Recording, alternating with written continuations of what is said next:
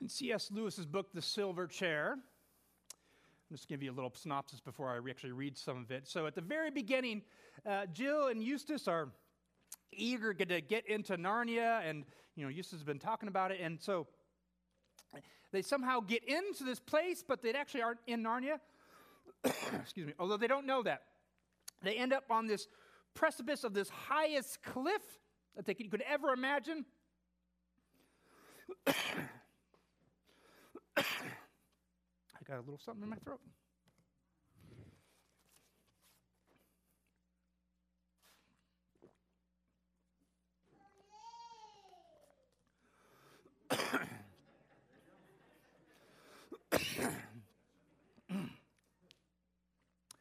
So at their highest cliff, and then Jill, who's just kind of showing off, is kind of playing at the very edge, and she's about to stumble and fall, and Eustace kind of saves her, but he falls off and rushes this huge lion, not just a normal-sized lion, but this giant lion who comes by, blows, and Eustace flies off, and then the lion just disappears back into the forest, and Jill is left alone into this strange place in this incredible forest, and all she knows is there's a giant lion. And as she becomes in this place, she realizes that she is parched and thirsty and needing refreshment. And this is where we'll pick up. We're at the very beginning. The wood was so still that it was not difficult to decide where the sound was coming from. It grew clearer every moment, and sooner than she expected, she came to an open glade and saw the stream, bright as glass, running across the turf a stone's throw away from her. But although the sight of the water made her feel 10 times thirstier than before, she didn't rest forward and drink. She stood as still as if she had been turned into a stone, her mouth wide open, and she had a very good reason. Just on this side of the stream lay the lion. It lay its head raised with its 2 forepaws out in front of it, like the lines of Trafalgar Square. She knew it at once that it had seen her, for its eyes looked straight into hers for a moment and then turned away, as if it knew her quite well and didn't think much of her. If I run away, he'll be after me in a moment, thought Jill, and if I go on, I shall be run straight into its mouth. Anyway, she couldn't have moved if she tried, and she couldn't take her eyes off it. How long this lasted, she could not be sure. It seemed like hours, and the thirst became so bad that she almost felt she would not mind being eaten by the lion if she could only be sure of getting a mouthful of water first. "If you're thirsty, you may drink." They were the first words she heard since Scrub had spoken to her on the edge of the cliff. For a second, she stared here and there, wondering who had spoken. Then the voice said again, "If you're thirsty, come and drink."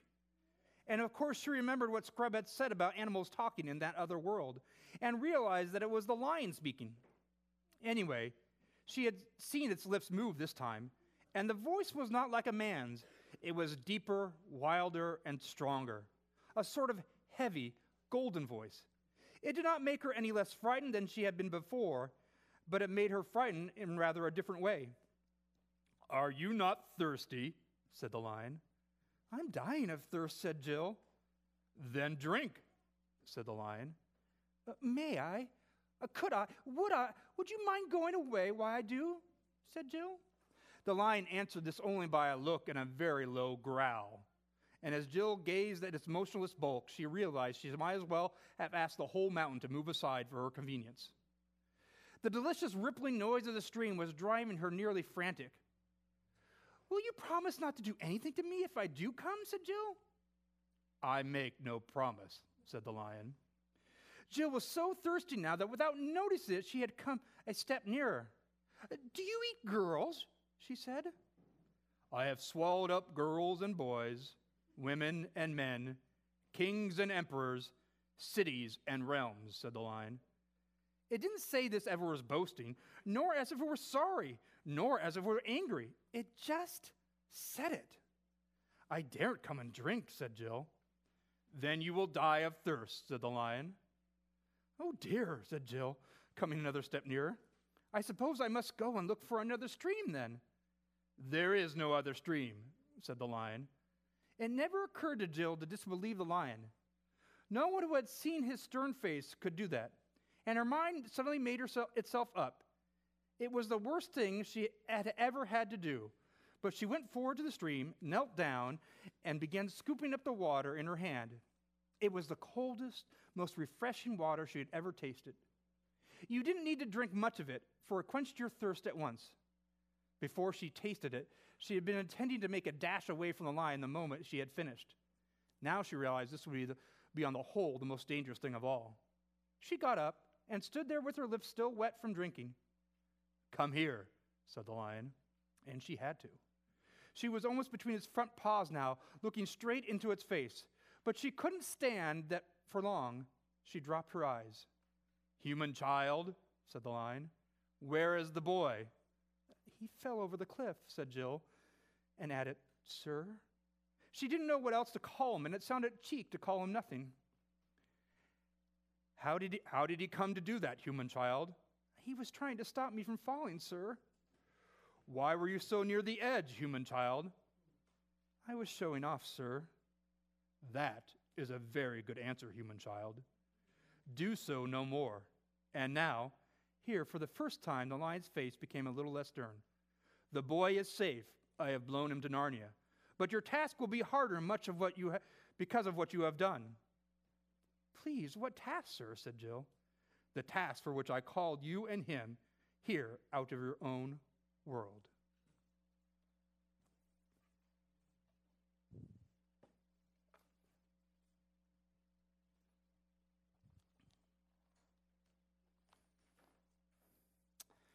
Now, I hope you know, if you haven't, or you don't know, if you haven't read these books, read them. Aslan is a metaphor for God in these books. It's not a perfect metaphor, but it's a metaphor. Now, just like it is dangerous to drink from this stream in which Aslan presides over, so it is dangerous to come and drink from the water that Jesus offers us in this world. It's dangerous to believe in Jesus in this parched world. And yet, all of our desires and the thirst, the things that we seek after, they do not satisfy us, do they? Anything in this world, it doesn't satisfy us. We lived in a parched world. C.S. Lewis in Mere Christianity even states it this way: creatures are not born with desires unless satisfaction for those desires exist. A baby feels hungry. Well, there is such thing as a food. A duckling wants to swim. Well, there is such thing as a water. If I find myself a desire which no experience in this world can satisfy, the most probable explanation is that I was made for another world. If none of my earthly pleasures satisfy it, that does not prove the universe is a fraud. Probably, earthly pleasures were never meant to satisfy it, but only to arouse it, so to suggest the real thing. This is our desires. Our desires all point to a place that is going to satisfy us, to a person that is going to satisfy us, and are never satisfied in this world. We're satisfied temporarily, but they point to something greater. Just as it seems dangerous to believe in Jesus in this world, it is more dangerous not to believe in Jesus. Just as Jill found out about drinking the water in front of Aslan. It is lethal to refuse to drink from the river of the living God. In this passage, Jesus invites the crowd in the temple.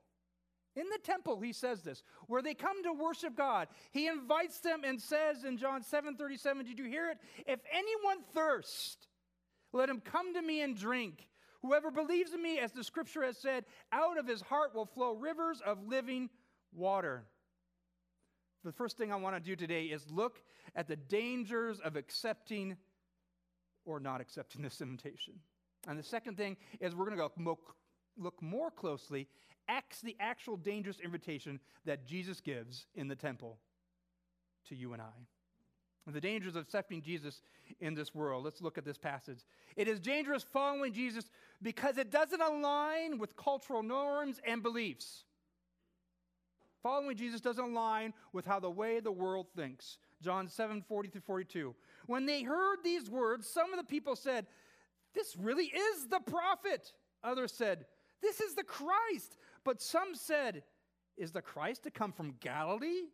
Has not the scripture said that the Christ comes from the offspring of David and comes from Bethlehem, the village where David was?" There's lots of opinions, and we've been getting this through John, lots of opinions of who Jesus is. And there was lots of confusion as to who he was. He's saying certain things, and it's confusing. It's confusing to their understanding and their beliefs. Some say he is the prophet, right? This is the prophet that's predicted in Deuteronomy that's greater than Moses. Some saying that he's the Messiah, the Christ. And here's the reality. He's actually both. He's the fulfillment of the great prophet and the Messiah, but that's actually not what he's claiming here at the temple. He's claiming something much more than that. The reality is that Jesus fulfills all those roles, and people do not understand because it's outside of their construct and their beliefs and their norms.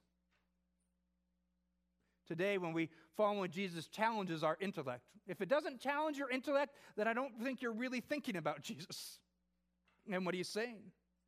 In a culture where we separate the physical world and the spiritual world, we might believe that there's a spiritual world, but we don't believe they actually interact.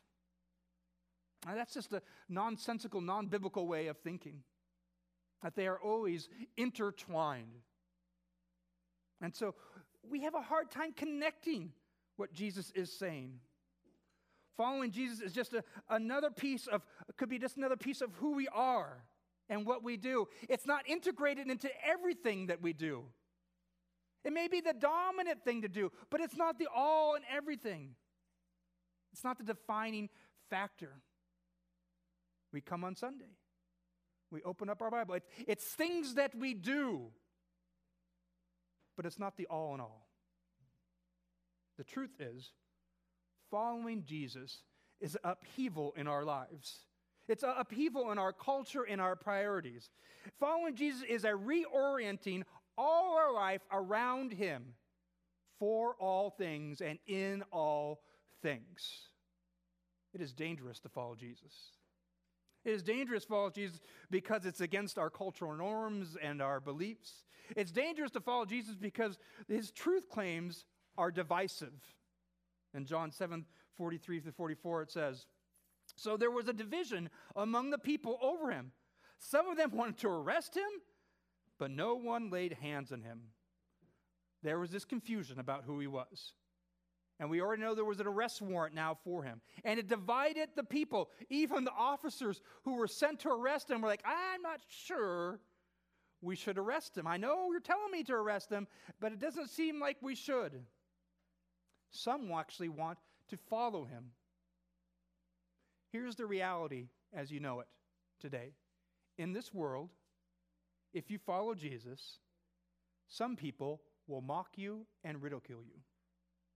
You might lose relationships because you follow Jesus. You might lose friendships, and you might lose family. Now, that is not so prominent in our culture, but around the world, that is definitely prominent. And around the world, in some cultures, if you decide to accept Jesus, you are ostracized from your family. You are ostracized from your community. You might even lose your life. At times when we talk about our faith, maybe people will roll their eyes. Maybe people will unfollow us. Or maybe people just ignore us completely. Here's the thing. People may reject us for following Jesus because they reject him. But you and I, we never reject people. We never reject people for not following Jesus. That's the way of the world. That's not the way of Jesus. Would Jesus reject you for not following him? That's the exact opposite of what he does. None of us follow him. None of us choose him, and yet he comes after us. We do not reject people for not following Jesus. We love them regardless. The truth is, the topic and person of Jesus is divisive. It will always be divisive in this world, but we are not called to be divisive. It is dangerous following Jesus because it goes against our cultural norms. It's dangerous following Jesus because it's divisive, and it's dangerous following Jesus because Jesus challenges and changes the power dynamic. In John 7:45-49, the officers then came to chief priests and the Pharisees, who said to them, "Why did you not bring him?" The officers answered, "No one ever spoke like this man." The Pharisees answered, "Have you also been deceived? Have any of the authorities of the Pharisees believed in him? But this crowd that does not know the law is accursed." The Pharisees and the religious leaders, the Sanhedrin as they were called, are challenged by Jesus. They're challenged because some people are waiting, like, maybe he's the Christ, maybe he's the prophet, maybe he is the one that's supposed to lead us. He's challenging their hold and their power and their influence over the people. 1 Corinthians 1:27 says this, "But God chose what is foolish in this world to shame the wise. God chose what is weak in the world to shame the strong."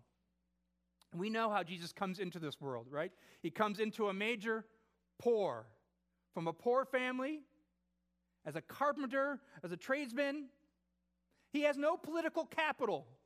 He's not even formally trained. And here he is in the temple, the foolish of the world, making the wise look foolish, challenging the power dynamics. He is a threat to the powerful. This is how God works. This is how God works, because what we think is foolish is actually not. The world is upside down in God's view. We think we have it all under understanding, but actually God says, no. Why is this? Why is this? It's because when we are powerful and have strength, we are arrogant and we are prideful. We think it is our ability, our wisdom, our might. Today, people with power and wealth usually will do anything to hold on to that power. Isn't that true? I'm not talking about someone else, by the way. I'm talking about you and I. You and I will do anything to hold on to power and wealth and influence. We hold tightly. We lord it over people. This is our way. We're going to speak in Mandalorian talk. This is the way. We hold power. When we see it, we can recognize it in other people. We can recognize it in our political system, right? This is why our country doesn't work, because people hold on to power. They are just a reflection of you and I. You and I wouldn't be different in that moment. We would hold on to that same power. But this is not the way Jesus works. This is not how God works. God comes into the world and lets go of power. Comes as a humble child. Comes and lives a life that models repentance, that lives a life of humility, that lives a life of generosity and abundance. This is who he gives away. It's quite different. Jesus' life is quite different than the Pharisees and the Sanhedrin. Here's the truth. The greatest power that you and I wield in this world is love with humility. Now that actually is kind of repetitive. Love has to be humble, or it's not love. But I want you to think of love with humility. I want you to think, as you love, you need to be humble. This is what Jesus says. He comes humbling in the world to show what actual love is, and not lord and overpower and strength. It's dangerous to follow Jesus because he challenges the power dynamics in the way we think the world works. It's dangerous to follow Jesus because you actually might have to lay down your life and your rights. In John 7:50-52, Nicodemus, who was one of the power brokers, he was one of the Sanhedrin, who had gone to him before and who was one of them, said to the Sanhedrin, "Does our law judge a man without first giving him an hearing and learning what he does?" They replied, "Are you from Galilee too? Search and see that no prophet arises from Galilee. Nicodemus is an inside power broker, and he risks to challenge the rest of the Sanhedrin and says, hey, your power play is not right here. Let's think about this. And what did they turn to Nicodemus? They turned to threats and accusations. How dare you question this? You don't know the scripture? Are you from Galilee too? Are you a poor peasant as well? Today, in some places in the world, you could lose your life, you can lose your privileges, you can use your rights because you follow Jesus. Here's what I will say. That's not you. I know Christians in America complain about losing their rights. You are not being persecuted. Maybe one day. Maybe one day. But there are Christians in this world that are being persecuted and that have to lose their life and do lose their rights. It's dangerous following Jesus. But the reality is Scripture teaches us this principle. This is a principle which I would define as restorative justice. And Scripture would define it this way. Restorative justice, and we've talked about this in the Good Samaritan, is being in right relationship with people and being in right relationship with God and then going in and paying the penalty and paying the price for them. And restoring the things that they basically need. Basic needs, that's what restore. When someone has a basic need, that we come and that's distributive justice. Restorative is right relations. There's distributive needs, right? People have basic needs, not just needs that they want, but basic needs. That's distributive justice. There's also libertarian justice. These are all biblical principles. Libertarian justice would be about your rights and freedom. Very important. All three of these are very important. But Scripture actually has a priority order in these. And it doesn't start with your freedom. Because here's the truth. When someone has a basic need, our rights are not equal to that. We will give up our rights and privileges and our freedom to meet that basic need. If you don't understand how that actually works, this is what God does. He models this. Jesus is the author and the king of the universe, and he lays down all his rights to come into this world because you and I have a basic need. We're not in right relationship. Now, does that mean your freedom and rights aren't important? No, they are important. But the truth of Scripture is that our people's basic needs supersede our rights all the time. All the time.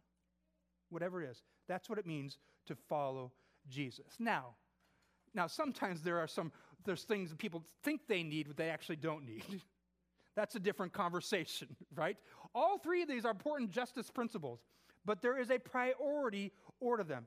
We need to store in right relationship. We need to meet basic needs. We need to talk about then our individual freedoms. And actually, I even talk about meritocracy or meritocratic justice as well. That's the last one.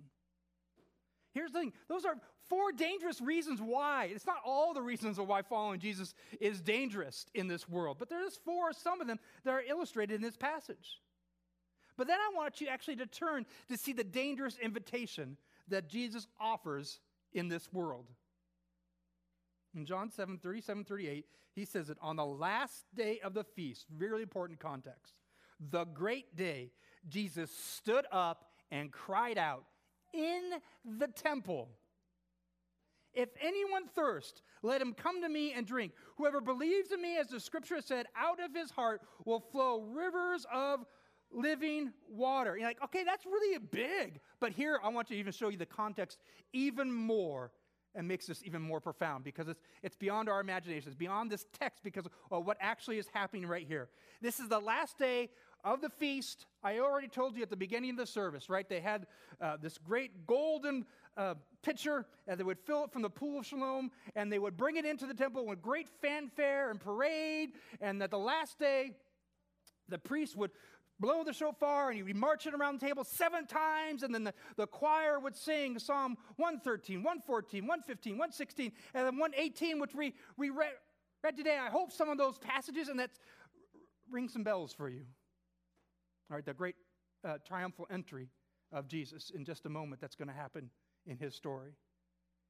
And this celebration of the Feast of Beasts was a celebration of God's provision in the wilderness and his yearly harvest provision, right? This is the harvest celebration. The big idea of this feast is to understand that God is the provider. This is the idea. And these daily rituals. And then what I told you, they bring in this water, and daily they would offer, after they did celebration, they would offer and sing these songs. They would pour out in this bowl a water offering on the altar and a wine offering on the altar, which is like, this is a little bit weird. Why water on the altar, right? But here's the point. Those acts of obedience, those acts of offering, was to show that they depended upon God for the water that was miraculously provided in the wilderness. You remember when Moses struck the rock? Right? And the water just flowed out, gushing in this parched land. So that's the celebration. Yes, God is provider of this miraculous water, and it's also that God provided the water or the rain for the harvest. And the last one was the remembrance that God will pour out his Holy Spirit upon us, which is a promise in the Old Testament. It's a promise they all held on to, that this promise, that God is the provider of this miraculous living water and this water that gives us life right now, but all that points to this living Spirit that he promised to give us. In Ezekiel 36, 26 through 27, it says, I will give you a new heart and a new spirit I will put within you, and I will remove the heart of stone from your flesh and give you a heart of flesh, and I will put my spirit within you and cause you to walk in my statutes and be careful to obey my rules.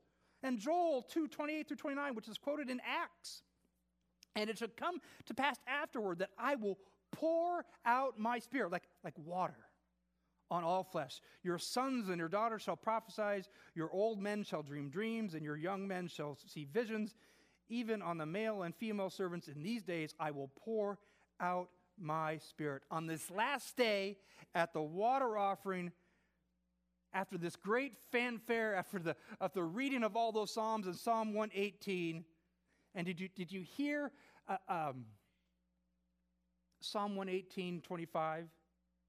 At the very end of it, it says, save us, O God. You know what that word is? It's Hosanna. This is Hosanna. This is what that word means. It's a cry out, save us, God. And they would say it 7 times. Save us, God. Save us, God. Hosanna, Hosanna, Hosanna.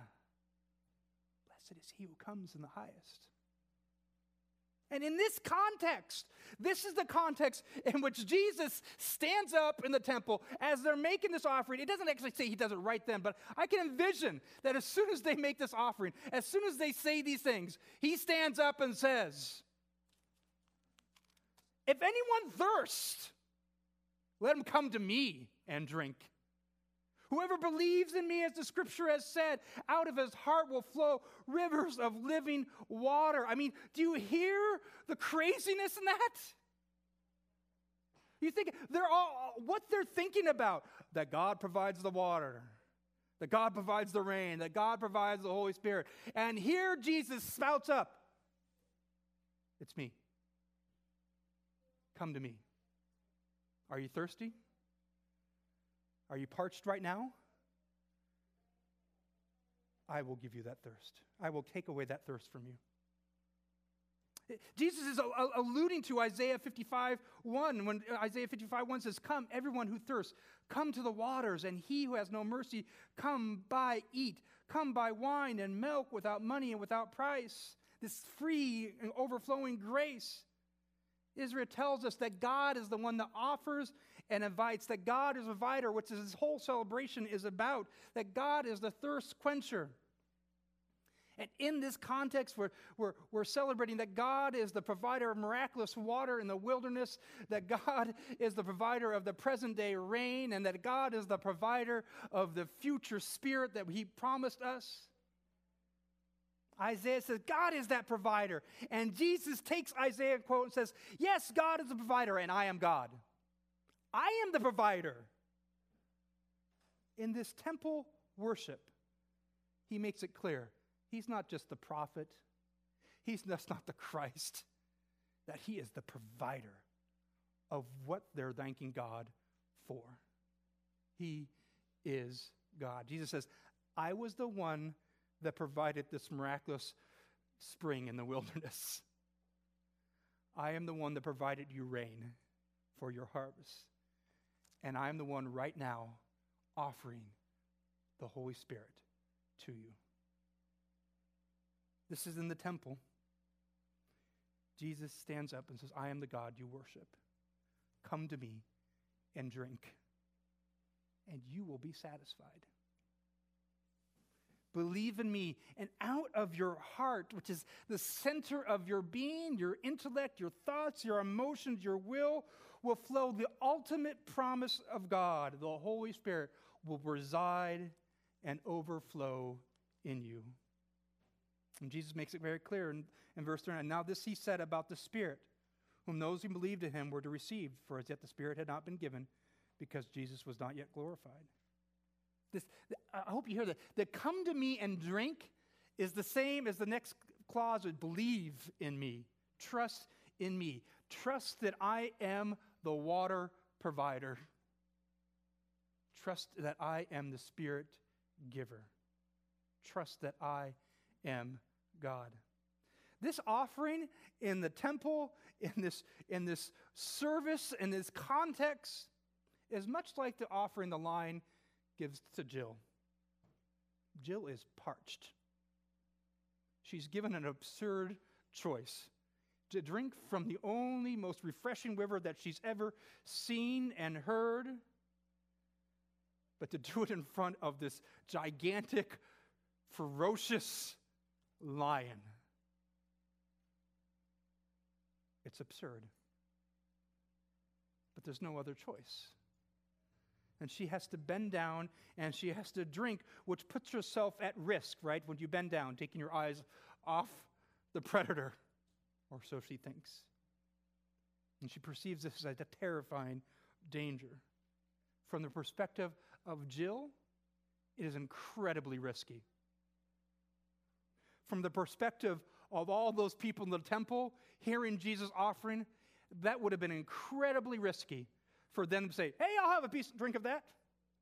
I'll come to you. I'll believe in you. Yeah, you are God. Think about that in the context of that temple, of all the Sanhedrin there, of all the officers that are there, the risks that they would have perceived in that moment to following him, to trusting him. Like the offering Jesus makes today for our hearts can seem equally dangerous. While our lives might not be in physical danger, some are around the world. May this intellectual danger, it may seem foolish or uneducated.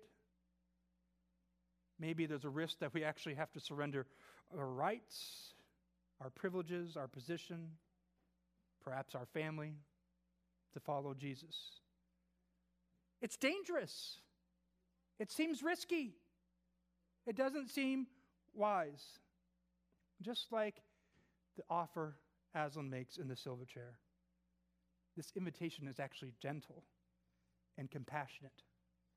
What makes it seem dangerous is our sin, our pride, our arrogance. Makes accepting Jesus seem like a dangerous offer, when in reality, the most dangerous thing is not accepting it. Because as you heard in the story, the lion was offering freely. Come drink. Come drink. Come to me and drink. Be satisfied, Jesus says.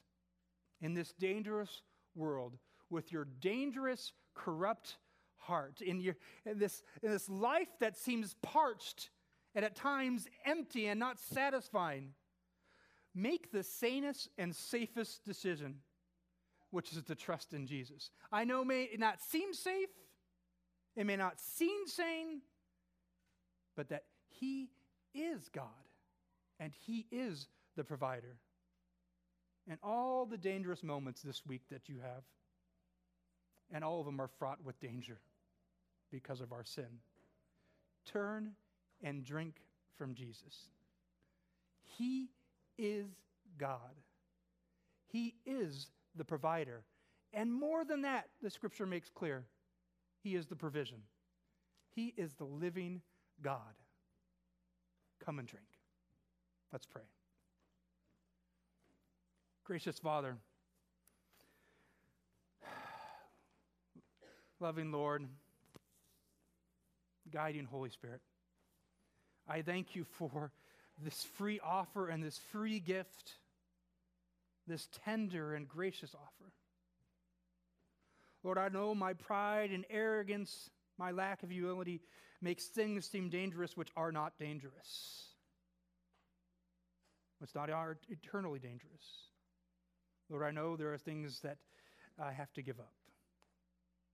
I know those are things that you're working in each and every one of us. And the longer that we're with you, the easier it is. Because the more satisfying you reveal yourself to be. Lord, we are parched. And we will be parched tomorrow. Turn our hearts to you. Help us to come drink from you. Lord, have your Spirit dwell in us and manifest itself more and more in our lives. We give you thanks that you are the God that freely gives, that freely provides. We pray this in Jesus' name. And all God's people said, amen. Amen.